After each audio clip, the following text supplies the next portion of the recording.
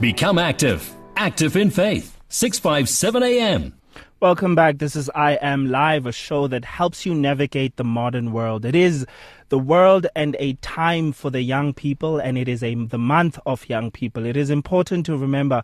I was watching a movie today that was one of the characters in the movie was saying that you are the young that's meant to lead us into the future, because the young people are able to see a perspective that you might have missed. And sometimes when you're older than a particular person, you tend to not be able to humble yourself enough to realize that there are things that they're able to see that you're unable to see because of your perspective, right? Because of your perspective. They have a much more fresh, new way of looking at things. But right now we're stepping into a tech world and understanding how the technologies that be might impact us and the way that we relate with others. There's so many things happening right now. Shal, what do you have on your plate? I just want to come back to something that we said earlier on. The two places that I know of that you can study for rather cheap or free, some of it is Udemy. That's Udemy, Udemy. They're quite cheap and they've got a lot of specials on some of their courses. And it's actually worth something. That's a cool thing.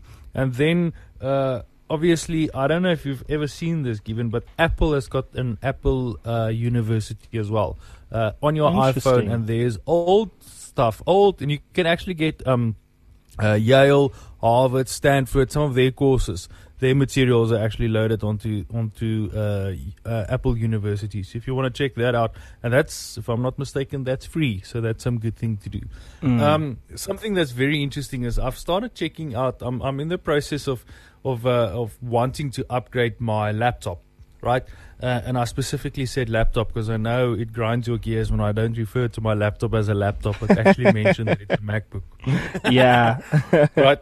So I've been checking it out, and I don't know if you've ever seen the difference between the MacBook Air and the MacBook Pro, right? And there's, with regards to size, you get the MacBook Pro now on a 16-inch, which is sort of the average size laptop, and then you get the smaller one, 13-inch, which is the exact same size as the MacBook Air, right?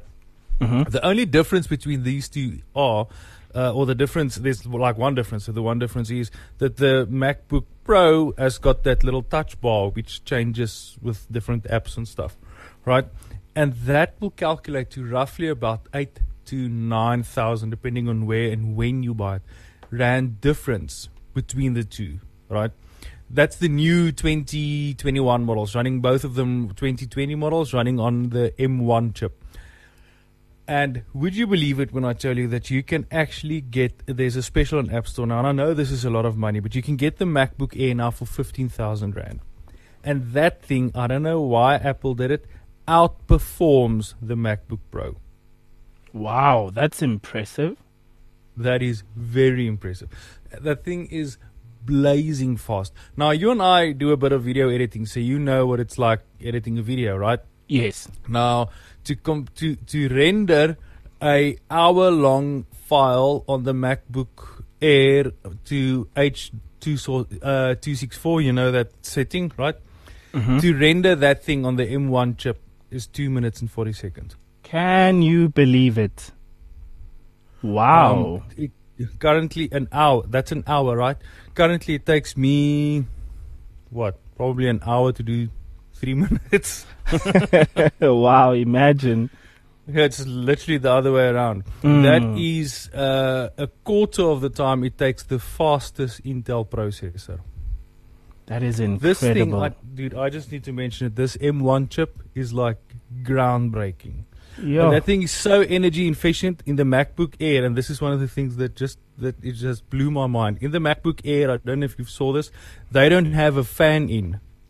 Because the processor is so energy efficient, that system does not need to be cooled.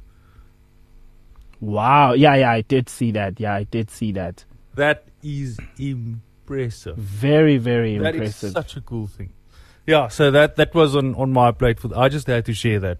Yeah, no, it is quite incredible. I think what I'm interested to see is how the entire industry will be shaped from here on, because I've seen a whole lot of other chip manufacturers and computer manufacturers are forced to respond to Apple. And because of that, it means computers that are going to come out in the next 10 years will basically look nothing like the computers we're used to. Yes.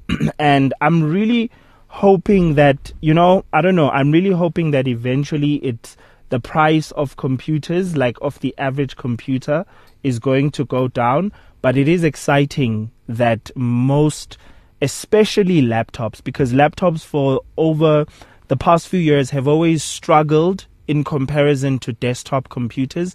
They've always struggled to keep up in terms of power, and also obviously power efficiency because they run on batteries.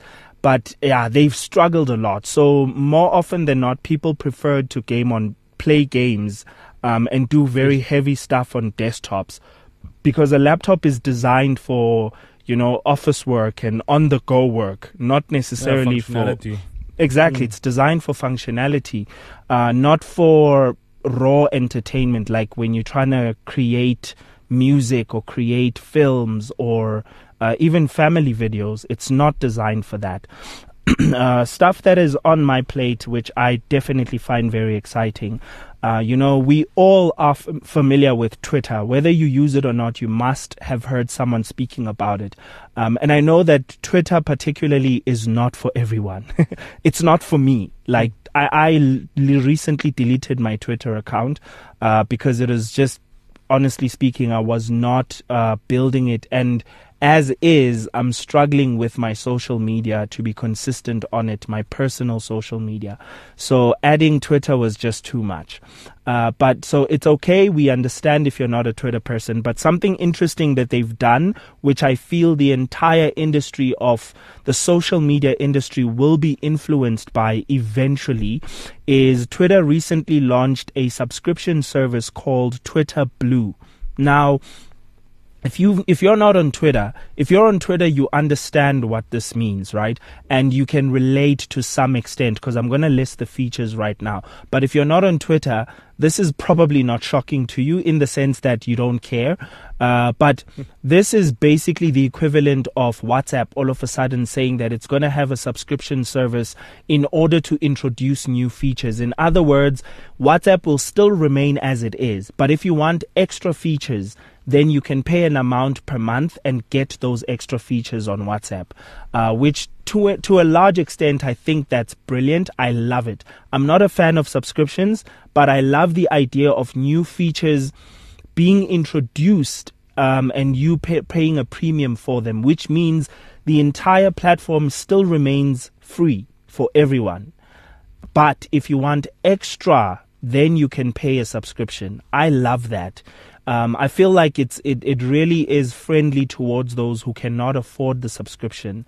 And one feature that I think I would consider paying for on WhatsApp is a feature where you can time messages like birthday wishes. I'd literally go on my entire phone book. Everyone I care about, I'll find out their birthdays and just have birthday messages for the rest of their life. So that they send automatically. The good news is that I did sit down and type it out and think about it and then scheduled it.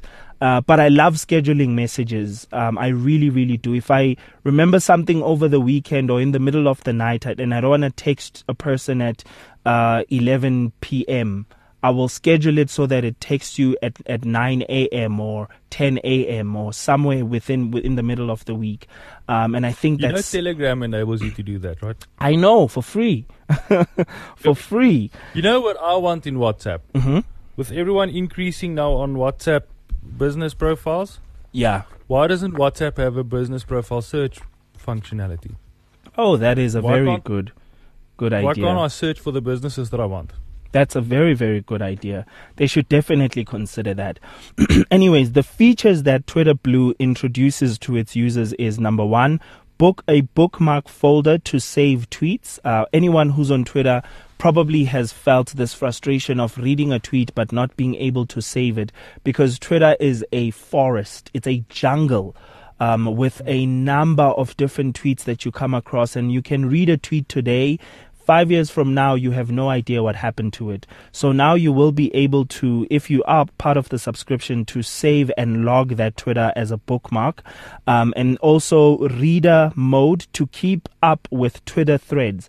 Now, this is one thing that confuses me on Twitter. Like, I don't even want to lie. You know, like when someone shares a thread with you, and you read the first post and then someone responds and then the thread continues and you're like, wait, is this person responding to this or to that? What's actually is happening in this thread? Like, you actually don't understand what's going on. So I think this will be very useful to people like me who are interested in Twitter. Now you can have a reader mode where the thread basically is, Twitter organizes it for you and it puts it as though you're reading an article, basically. Yeah, it arranges it as though like you read it then. Yeah, similar to Reddit. Yeah, so I'm actually find it very interesting that you bring that up, because Reddit was initially called Reddit, as in the past tense of read it. Yes. Yeah, and the idea was that people are going to say, I read it on Reddit. Yes. Yeah, that's actually quite interesting. But anyways, you can also change the aesthetics on Twitter. And then one thing that I think it's a good start, and I don't know why Twitter didn't go the whole way, is a feature where you can undo a Twitter post that you've posted, just like you can unsend a text on Telegram. Instagram allows you for a certain time frame, or will allow you for a certain time frame, to undo a Twitter post. So if you typed a Twitter post and then you notice that there's a spelling error, you can undo it within a certain period of time. Now, the reason that that's important, you might think to yourself, if you're not a Twitter user, why not just edit the tweet? Unfortunately, there is no edit button on Twitter. If you post something, you've posted it. If there are spelling errors, they will remain there. And if you get 20,000 people commenting on your tweet, and you've already put a spelling error, you can't change it anymore. So this is why this is such an important function. I think for people who rely on Twitter to interact with their communities, this will be a very, very big function. Now, I think I'm on a roll today. I'm going to mention these ones quickly also. Google Maps. Like, can you believe that Google Maps has over 1 billion monthly users? Monthly. Right? And then that sounds about right. Yeah, and just for comparison, Waze, the app Waze, has 130 million users per month. Now, the interesting thing I wanted to mention is the fact that Google recently introduced a COVID update where when it might not be available in South Africa yet or in many other countries, but they introduced a feature where on maps they show you when an area is crowded. So if, for example, I'm saying I'm going to Menlyn, it'll show me that in Menlyn currently, like if it's orange or red, Menlyn is getting overcrowded or too overcrowded, meaning I can avoid that area until it shows me maybe in green. Then I know that there's not that many people available in the area, or like the mall. And then I can avoid it when it's overcrowded, and I can go there when it's not. First of all, I know it leaves that question in your back of your mind that Google knows when a place is overcrowded. But I think it is a very good feature, though. I really do think it's a good feature. But anyways, you won't believe this. I actually had more, but I'm going to leave it at this. On Waze, the map, I noticed this the last time I used Waze. Waze is a map, basically, that a lot of people prefer as an alternative to Google Maps.